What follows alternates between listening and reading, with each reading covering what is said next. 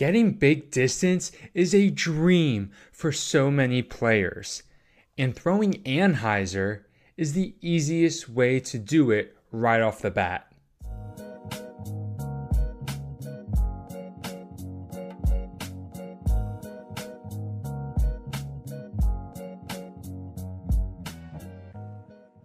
Hey everybody, what is up? Welcome to episode 24 of Teach Play Disc Golf, a Gladiator Disc Golf podcast.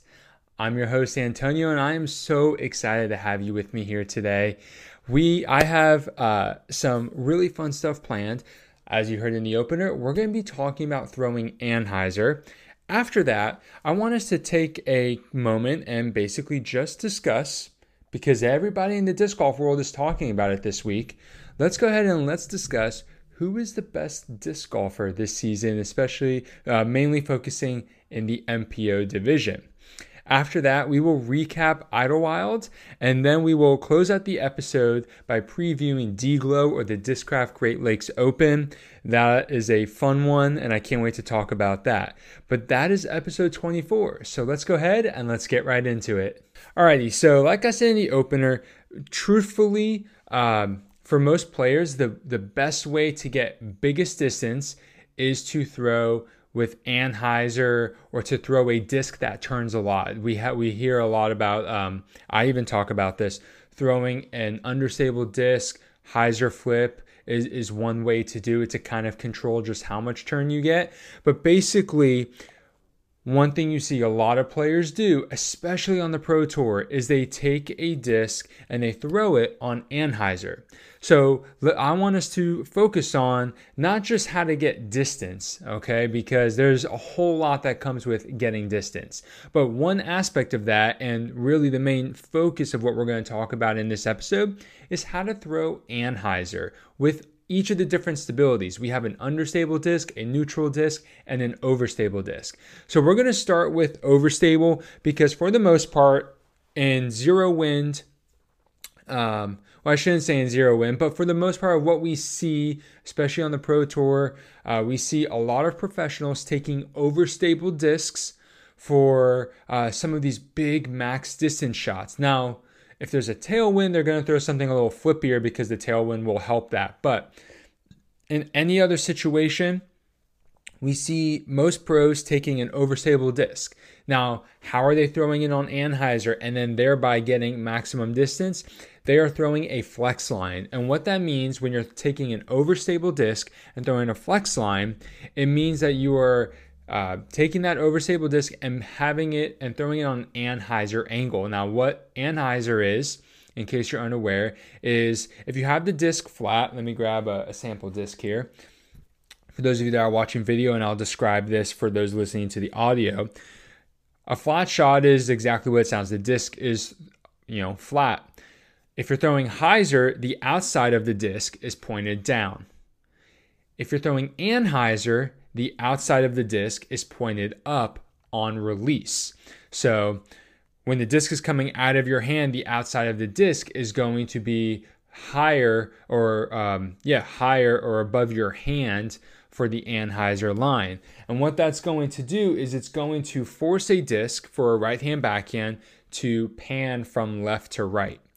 This is really ideal when you're trying to get around a corner with a backhand, or in this case, when you're throwing a flex line. You see, on a flex line, you're going to choose an overstable disc because the overstable disc will carry that Anhyzer line you're putting it on, but the stability of it is going to fight out to finish flat, and depending on just how overstable the disc is, may even come back and fade. And so you often hear a lot of the S shape, putting some turn or Anhyzer on the disc, and then it fades out and it forms this sort of S shape.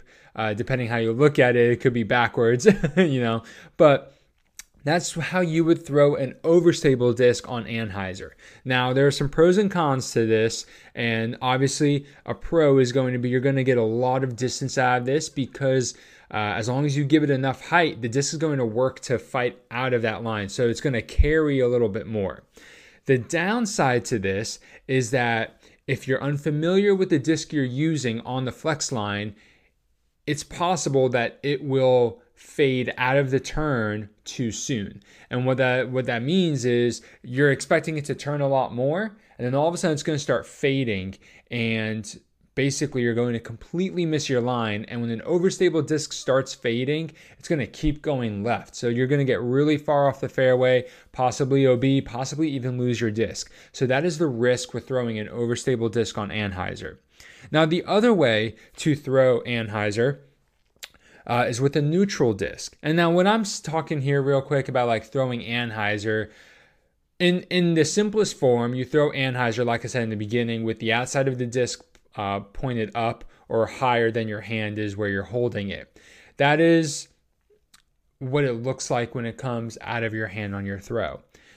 But for this practice, what we've been doing the last couple of weeks is talking about how to throw hyzer, flat, and Anhyzer now with different stabilities. And so the Anhyzer is also talking about here kind of how to get some turn out of the disc. I'm using it interchangeably, but I just want to make sure that that's clear before I continue. Anhyzer is one thing, yes, turn is another, but here I'm sort of using them interchangeably to talk about how we're getting the disc for right hand backhand, getting the disc to go from left to right.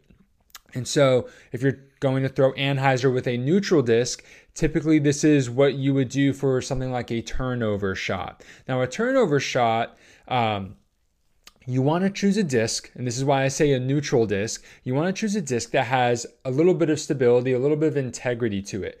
Not enough to necessarily fight out early, but enough to finish flat. You see, a turnover disc is a great way to get around a curve going left to right or a dog leg right. If you can't throw the forehand because you either don't have the skill set yet, or it's just not the most comfortable shot depending on the tee pad or depending on where you might be pitching out or throwing from in the fairway. Sometimes the backhand turnover line is better than the forehand shot. And so you want to throw that neutral disc because you're going to be able to put a little less Anhyzer on it than if you were throwing an overstable disc, and the disc is going to work with you. The reason you don't want to throw an understable disc for your normal turnover line, there might be some extenuating circumstances, but in most circumstances, you don't want to throw too understable of a disc for this on a turnover line is the disc will turn too much. And it's really just then going to turn into a roller, which is something we'll talk about later. So you want to choose something that's more neutral, will hold the line that you put it on, but have enough stability or integrity to finish flat, and that will help reduce skips and rollaways when it hits the ground. The other way to throw an Anhyzer line, or to get the disc rather to move left to right, is to throw an understable disc flat. Now, the reason I say flat is because if it's a really understable disc, it's going to turn, and it's potentially going to turn into a roller, which we'll talk about here in just a second. But one thing to keep in mind with an understable disc is that a lot of them, in my experiences, understable discs have a lot of glide in order to kind of get that turn, and then for most of them, some fade at the end. There has to be a lot of glide on it. And it could just be kind of the way the discs, the way the physics handles it, like turn is going to have a lot of glide. You don't really see, I can't think of any off the top of my head, understable discs with zero glide. I just don't know that it works that way, like physically. But throwing an understable disc flat, one thing you have to keep in mind is that you need to give the disc air or throw it up a little higher, give it some elevation, so to speak. You don't want to throw something 2 feet off the ground and then expect that understable disc not to turn over, because it's going to turn over and it won't have enough time to turn into a roller. So it's going to kind of catch edge and then roll to the left on a righty backhand. So you want to make sure when throwing an understable disc flat that you give it some good air, not necessarily up into the sky, but you get some air under it, some good elevation, maybe 10, 20 feet up in the air, so that the disc can pan and turn to the right and give you that sort of Anhyzer line that you're looking for, depending on what the shot is calling for. That is sort of those three stabilities. The simplest way to throw an overstable disc on Anhyzer is with a flex line, a neutral disc for turnover, just releasing it on some Anhyzer, and then an understable disc flat.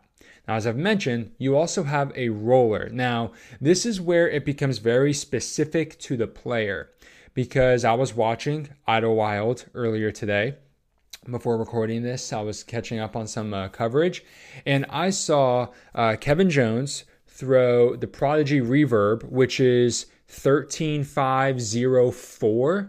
He threw that on a roller line. Now, I have a reverb that I got from OTB. I reviewed it. It is stupid overstable. Now, I just don't have the arm speed, especially for overstable distance drivers. But the fact that he threw that on a roller, what I'm getting at is you need to one, practice your rollers and with different stabilities, and because they're all going to react differently. So like if I tried throwing the reverb on a roller, on a backhand roller, it might fight out of that Anhyzer line before it potentially hits the ground because it's so overstable. But for Kevin Jones, it was probably a more seasoned one. He's probably been throwing it all year. And so he was really comfortable throwing that disc on a roller line, even though it started off really overstable. And so for most players, you are going to want to choose an understable disc for a roll line. There are very few players, unless they're looking for a specific roller line, they're going to throw understable discs. And I mean like understable discs for anyone. Avenger SS is a popular roller disc for Discraft pros. You can take destroyers and roll them. I think the Enforcer is a slightly overstable dynamic disc driver. We see Ricky rolling those from time to time. So you can take more overstable discs and roll them, but even still, the pros are normally going to choose an understable disc. And the roller falls under this Anhyzer category for me, even though it is a different type of throw, because the way you throw it is very similar to a flat or a turnover line, I should say, but the end result is different. So you know how I said the turnover line is with a neutral disc? Well, if you took an understable disc and threw that same turnover line, you would have a roller. So that's why I recommend, if you're trying to work on throwing Anhyzer, trying to get comfortable with it, this is something I am still working on. Anhyzer is not my strongest throw. I recommend starting with that neutral disc and working on the turnover line because that can translate to all the other ones. If you can throw that neutral disc on a turnover, you can throw that same line with an understable disc and get the roller. And then you can throw that same line with an overstable disc and get a flex line. So it's really the best way to start is with that neutral disc and then expand out from there, because then you can kind of learn that one angle that's working for you and then find different stabilities for the flex line and for the roller. But that's kind of why I threw the roller into here. Basically what's going to happen with the roller is that it's going to keep turning on that turnover line and hit the ground on an edge. And this is where it becomes really skillful because you want to be able to control how much angle it has on the ground. You don't want it to be standing upright because then it's going to fall over a lot sooner. And you don't want it to be too close to the ground to where the flight plate is pointing up because then it's going to cut roll and you don't want that. So it's this real delicate placing of your roller shot, which is why they require a lot of practice. And it's part of the reason why I haven't practiced my rollers a lot is because I just imagine it would be way harder to track all the discs down when they're rollers and you're learning them. And so I don't quite know the best way to practice rollers other than doing it. So if you have any tips on that, please let me know. But aside from just going to a massive field and throwing rollers, I'm pretty sure that's the only option that I can think of. But that is basically how you throw Anhyzer. You take an overstable disc on a flex line, a neutral disc on a turnover line, an understable disc on a flat line, and then if you want to go even crazier with your Anhyzer line, you take an understable disc, throw it on the turnover line, and you get a roller. So I hope this series that we've done the last 3 weeks has been super helpful for you. How to Throw Hyzer was 2 episodes ago. Last week 3 weeks ago was how to throw hyzer. Then I believe I took a break in between those two, just wasn't able to get to it. And then last week I talked about throwing flat or straight shots. And then this week, the Anhyzer line. So I hope you found that information helpful. If you have any questions about it, respond to this video. If you're listening to the podcast version of it, please feel free to message me on Discord or on Instagram, and I'll answer your question and help you with that.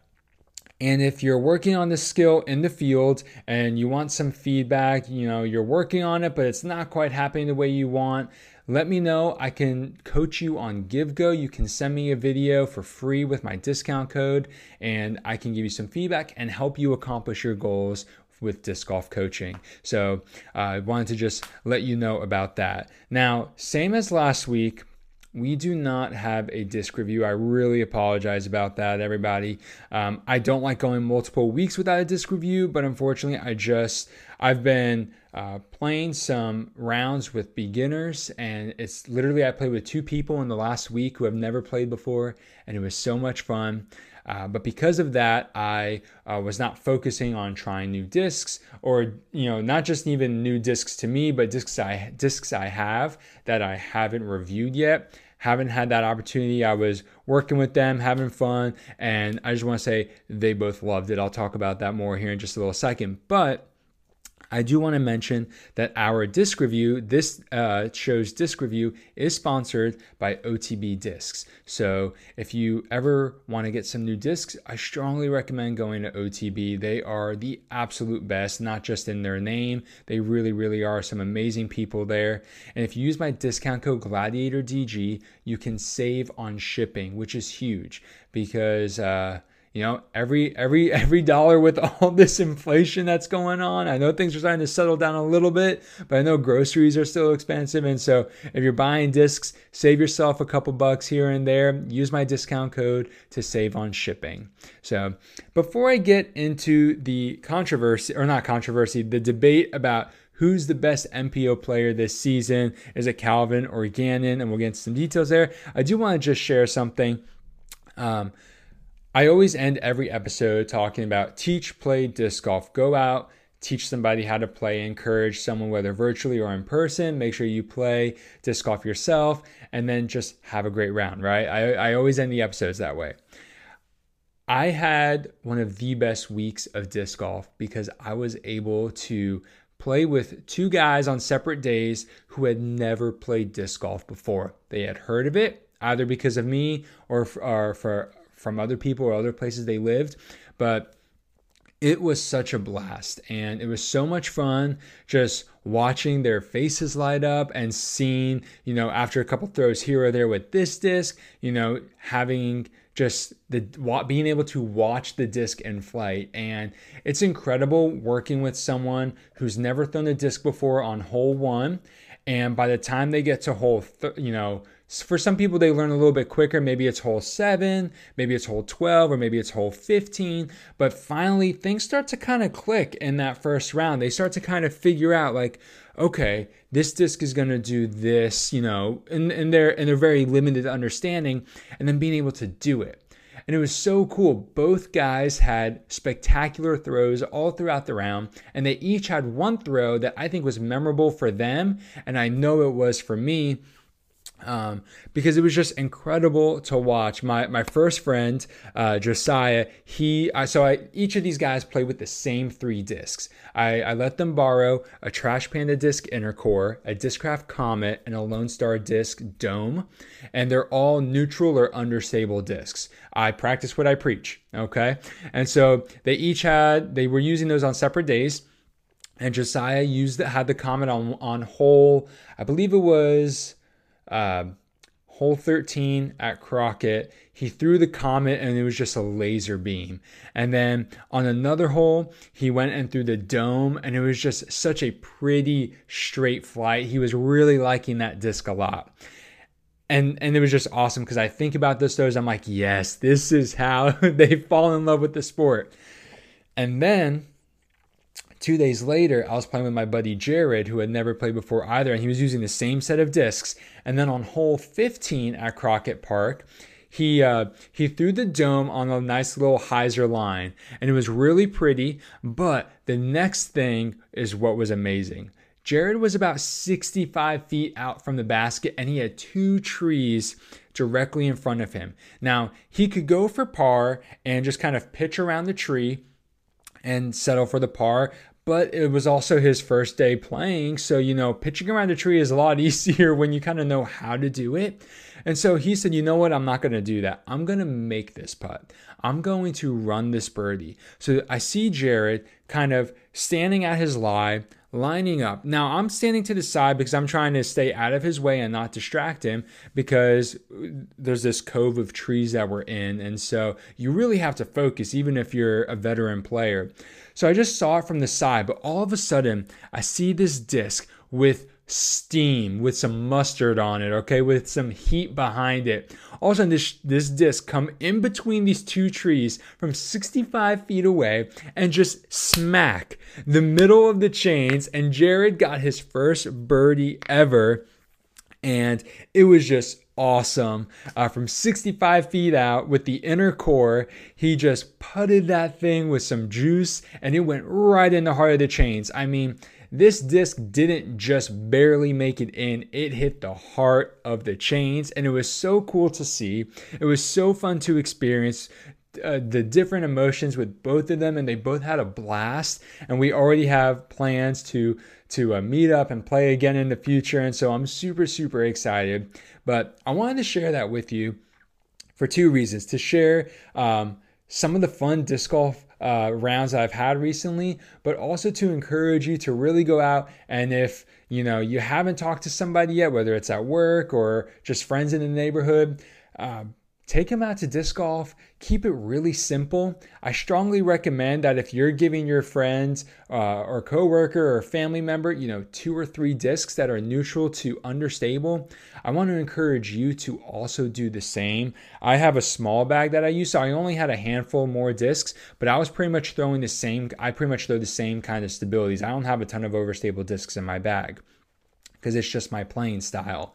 And so I say that because it's helpful for them to feel like, hey, you're kind of playing the same kind of game with them versus them having 3 discs or 2 discs and you're carrying, a full Ranger bag or a Squatch bag or a pound bag that's full of 25, 30 discs. Kind of keeping it simple like that can make them feel a lot better about the discs that they're using. And I would encourage you to coach them along the way if they're asking questions. Like Josiah was asking a lot of questions, and there were multiple times I told him, like, just so you know, that's a great question, but we're getting super into the weeds now about some of the stuff you're asking about, and I don't know that any of it's going to make sense, and I also don't want you to necessarily try anything that I'm telling you, but eventually it will all make more sense as you just continue to work on it. And so that was really fun, just, who was interested in what. And so basically, long story short, I just want to encourage you guys to go out there and teach some people how to play. It makes you a better player because all of a sudden you're really slowing down what you do and saying, okay, what am I going to throw here? What should they be throwing here as somebody who isn't going to be able to clear this creek or get around these trees? So kind of strategizing for them as well to help them. It really helps you develop your own game because you might realize like, hey, I've been trying this one thing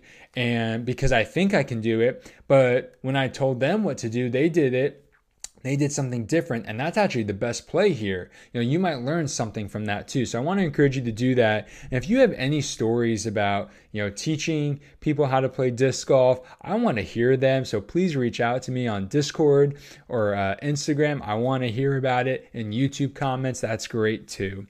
But that's all I wanted to say. Now let's go ahead and let's get back to our regularly scheduled program where I'm going to discuss who is the best disc golfer this season, Calvin or Gannon? We've been talking about this in my Discord server, and obviously they were talking about it on coverage a little bit. And here's the thing. I want to just say right off the bat, these 2 players are not quite, in my opinion, at the level of where we were always talking about Ricky versus Paul. There's a reason why the Ricky versus Paul debate was happening. They were winning between the two of them their 8 world championships. Well, minus Paul's 6th one that he just won because that was a few years after his 5th one. The first 7 of the 8 between the two of them was all around the same time. It's been several years now since Ricky won a world championships. I definitely think he's still capable of doing it, and I'd love to see him get a 3rd one. But that Ricky versus Paul was because of championships, like world championships. Yes, they were winning these major events, these elite series, or really the kind of the big events before we had the Disc Golf Pro Tour. All these things. We had I think it was just called the Pro Tour or the National Tour. That's what it was, the National Tour. So we had these big events that then got transferred over to the Disc Golf Pro Tour, but I do not put either Calvin or Gannon on that level yet, simply because we're not talking about world championships yet. Now, for this season, I'm going to have to side with Calvin, and here's why. Yes, Calvin has 3 wins on the season. Gannon has 5, so Gannon wins that. Calvin's average finish in a tournament is on the podium. It's like 3 point something. He pretty much is finishing on the podium every single event. And remember who did that last year? Kristen Tatar. Yes, Kristen won most of the events that she finished on the podium. But that is incredible to do. The consistency required for that is impeccable.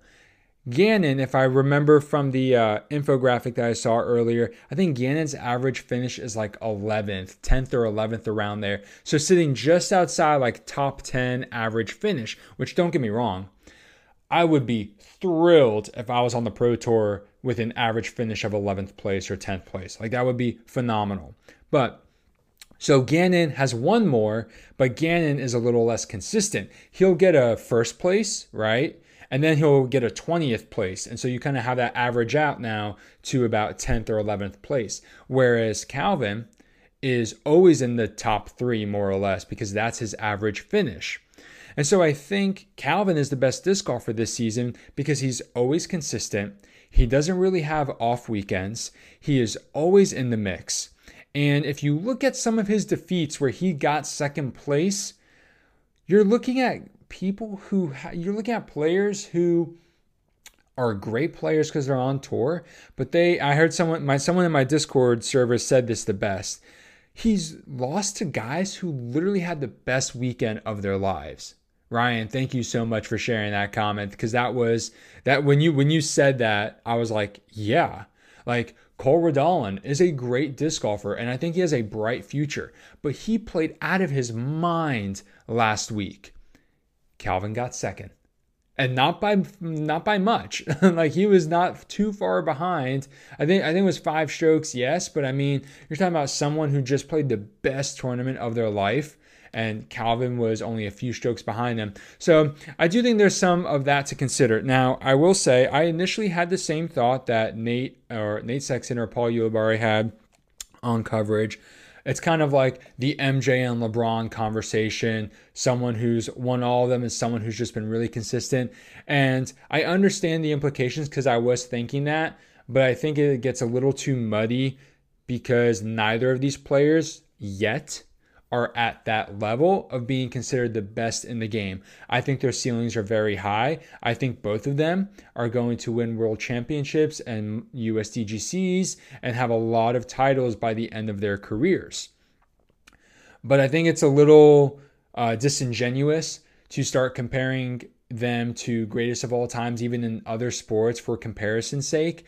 And so that's why I'm not even comparing them to the likes of Paul and Ricky when we had the Ricky versus Paul battles all the time, because I think that's disingenuous, because these guys are not duking it out every weekend, one thing, and then the other is neither of them have a world championship yet.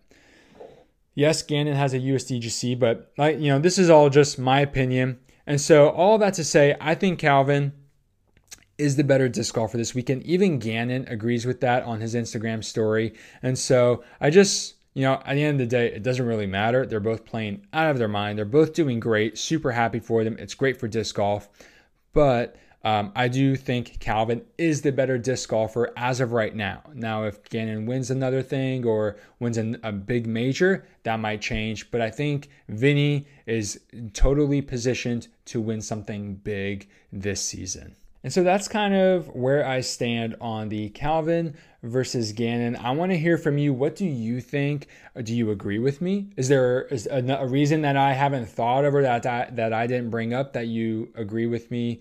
Or do you disagree? Because don't get me wrong, just as easily as I could argue Calvin being the number one disc golfer right now, I could also argue Gannon. Okay. There are so many different ways to gauge. Number one, you have Disc Golf Pro Tour points.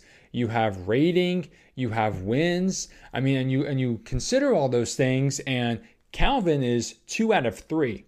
He's got the rating, the higher rating, and he has the most Pro Tour points because he finishes in the top 3 every single week. But Gannon has the wins.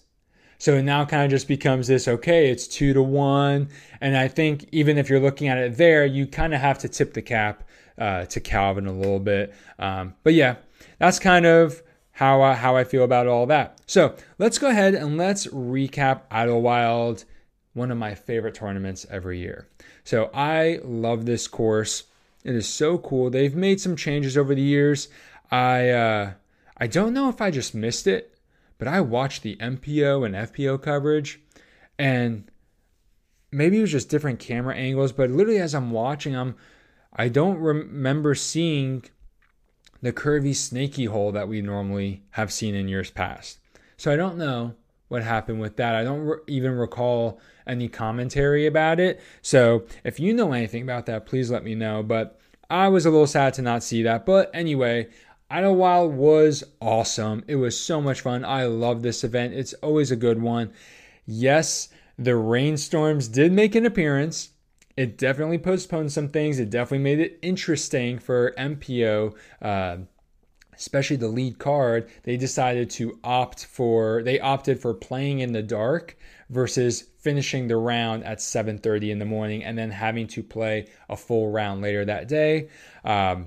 So that's what they opted for. I don't blame them. You're kind of already in the groove. You're already out there. And last thing you want to do is wake up early, play around, and then have to kind of like settle down, but then also warm up again to go play later. So I think they made a right call, and it really worked out.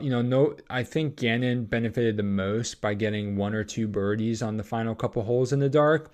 But the other players were kind of just neutral. Maybe they pretty much all took pars, maybe a bogey here or there, but nothing too significant in my opinion. But like I said, Gannon, I haven't said this yet, but Gannon won, in case you didn't know. No spoiler, I don't believe in spoilers here. This stuff has been out for a couple days now. But Gannon won again, which kind of is the reason why we have all been having this Gannon versus Calvin talk. But to me, more importantly, it is so good to see Valerie Mandujano back in the winner's circle. She's definitely one of my favorite FPO players, and she played so well. I want to strongly encourage you, if you don't, 1, watch FPO coverage to improve your game. 2, watch Valerie Mandujano on coverage or on her Instagram to improve your game. Very, very clean form. Great player, makes smart decisions. Obviously, no player is immune to blow-up holes here or there, double bogeys. They happen. But Valerie just plays a very smart and controlled game, similar to her husband, Mason. He plays a very smart and controlled game. And so I definitely would encourage you to follow both of them, but definitely Valerie if you're not, and to kind of learn from her, because her game is great. I was stoked to see Alexis Mandujano on lead card coverage for round 2 as well with her sister. I thought that was just awesome. Unfortunately, round 2 did not go that well for Alexis, and so she was off the lead card by the 3rd and final round. But the tournament overall was just so much fun to watch. That course is so cool. They've made a lot of changes, but they've been such great changes. They've made some par 4s. They made some par 3s, more reasonable par 4s. And a lot of the par 4s are super, they can reward the aggressive players But they can also pose, it's high risk, high reward. There's also a lot of risk involved with those. So that is just really cool to see. I think one of the coolest shots, or one of the coolest holes, is hole 5 or 6, where the players have to throw over water, and then there's a line of trees between them and the basket, and behind that line of trees is another small pond, another body of water, and the basket is on a slight uphill. And most of the players are trying to get as far into that line of trees so that they can approach the basket easily. Kevin Jones decides, I'm not going to do that. I'm going to throw just a mid-range off the tee. And Jeremy Colling did the... oh my gosh, he Bushnelled rangefinder. That's it. He took the rangefinder from where Kevin had done it in round 2 to see the basket. Kevin is going about 400 to 450. He's laying up, so to speak, 400 to 450 feet away from this basket, and then throwing a grenade over the trees and over the pond to get into the circle, which... throwing a grenade 400 feet is just absolutely insane. Throwing grenades, to me, are hard. I don't really throw them ever, but I've just heard about how hard they are. And also the fact that you're throwing it 400 feet when I'm like, I wish I could just throw a normal shot 400 feet is just really difficult to imagine. So that there are a lot of really cool shots, a lot of really cool opportunities for players to score. And I just think the risk reward factor at Idlewild is so entertaining. I will say I do agree with Nate Sexton on his observation in round 1 or 2. I think it was round 2 actually, where he talked about it doesn't make sense for there to be OB, that like short OB on holes where if you miss the fairway, it's already super punishing. It doesn't really seem necessary. I do wish there was a little less OB where it didn't need it to be unless there was safety concerns, but it did seem on some of the holes that the OB was placed there, but it's a little arbitrary because it's not necessarily an unsafe position to be. But I also like to err on the side of no OB unless it's 100% necessary for safety or those kinds of things. But just to punish a player when they've already missed the fairway, hit a tree, rolled backwards, and they're already in jail, unless of course you're doing it for speed of play, which I understand. But overall, I would like less OB on every course, not just Idlewild. But yeah, so that is Idlewild in a nutshell. I like this tournament a lot. It's always super fun to watch. It always is competitive. So let's go ahead and let's recap the final standings. So we had number 1, Gannon Buhr at minus 32. Only 2 strokes behind him, Calvin Heimberg at minus 30. In third place, Isaac Robinson at minus 28.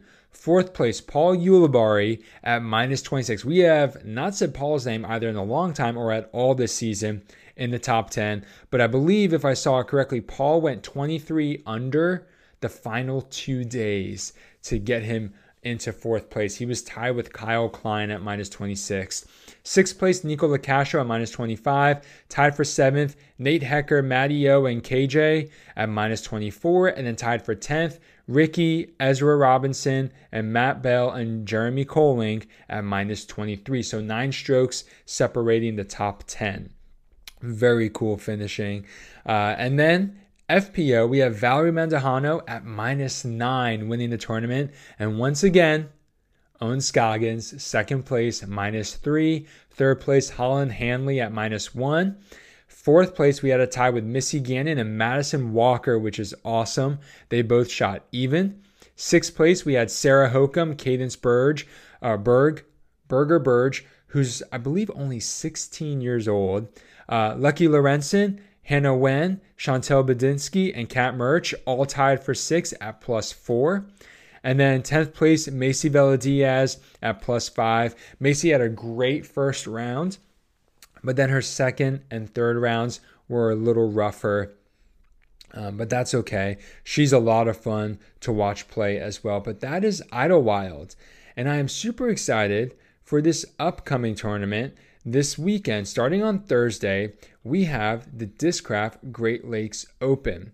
Now, I'm a little confused here, and it could just be that I misunderstood something, but it sounded like people were talking about how Idlewild was stop 13 of 13, but maybe I misheard and it was stop 12 because D-Glow is a Disc Golf Pro Tour Elite Series. So I may have just misheard something, but anyway, I am super excited for this. This is up in Michigan. This course has a ton of elevation. It's going to be a lot of fun. We're going to see a lot of distance drivers. We're going to see a lot of cool lines. The last 3 weeks we've talked about throwing Hyzers, throwing flat shots, throwing Anhyzers.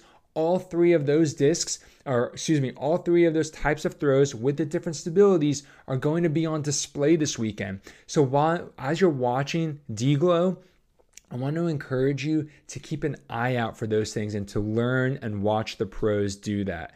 One thing that I am super excited about for D-Glow is coming all the way from Japan. We have Manabu Kajiyama coming all the way from Japan. He is a 1056 rated player. I believe he is not considered number one in the world because he really only plays over in Japan. But according to PDGA, his rating is 1056. Manabu is sponsored by Prodigy. And if you're fairly new to disc golf, you may not know who Manabu is, but I want to strongly encourage you to go on YouTube and look up some events from years past, especially in Japan. And he is a great thrower of the disc. Manabu has some incredible form, very smooth player.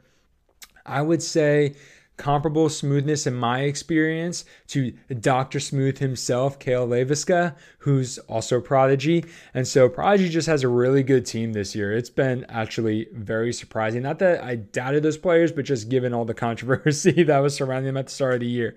So I'm super excited that Manabu is in the house, that he is in America, and that he's playing at D-Glow. It will be a lot of fun. I haven't seen his name in any other tournament yet this year, so I'm excited to see him play. I imagine he's probably going to be here for the next few months because you have Worlds coming up, I believe in September, if I'm remembering it correctly. And I cannot wait to talk about that in a couple weeks. But yes, D-Glow, fun track, a lot of elevation. We're going to see flex shots. We're going to see hyzer flips. We're going to see downhill shots. We're going to see uphill shots and stability and wind and the angles. Everything we've been talking about in our disc golf tips the last couple of weeks are going to play into this. So I'm super excited for that. I hope you can watch it and learn some things from the pros about that. I will be picking my Grip 6 picks and sharing them on Instagram and on Discord. But that is all that I have for you, everybody. I hope you enjoyed this episode. I want to encourage you, just like I said earlier, go out and teach someone this week how to play. Be an encouragement to them in person or virtually. Send an encouraging word. We need more encouragement in disc golf, more positive coaching, more positive reinforcement. And then make sure that you also get to go out and play some disc golf this week. We're having some hot weather here in Tennessee, and it's been hot, but it's been good because it's always fun playing disc golf no matter the weather.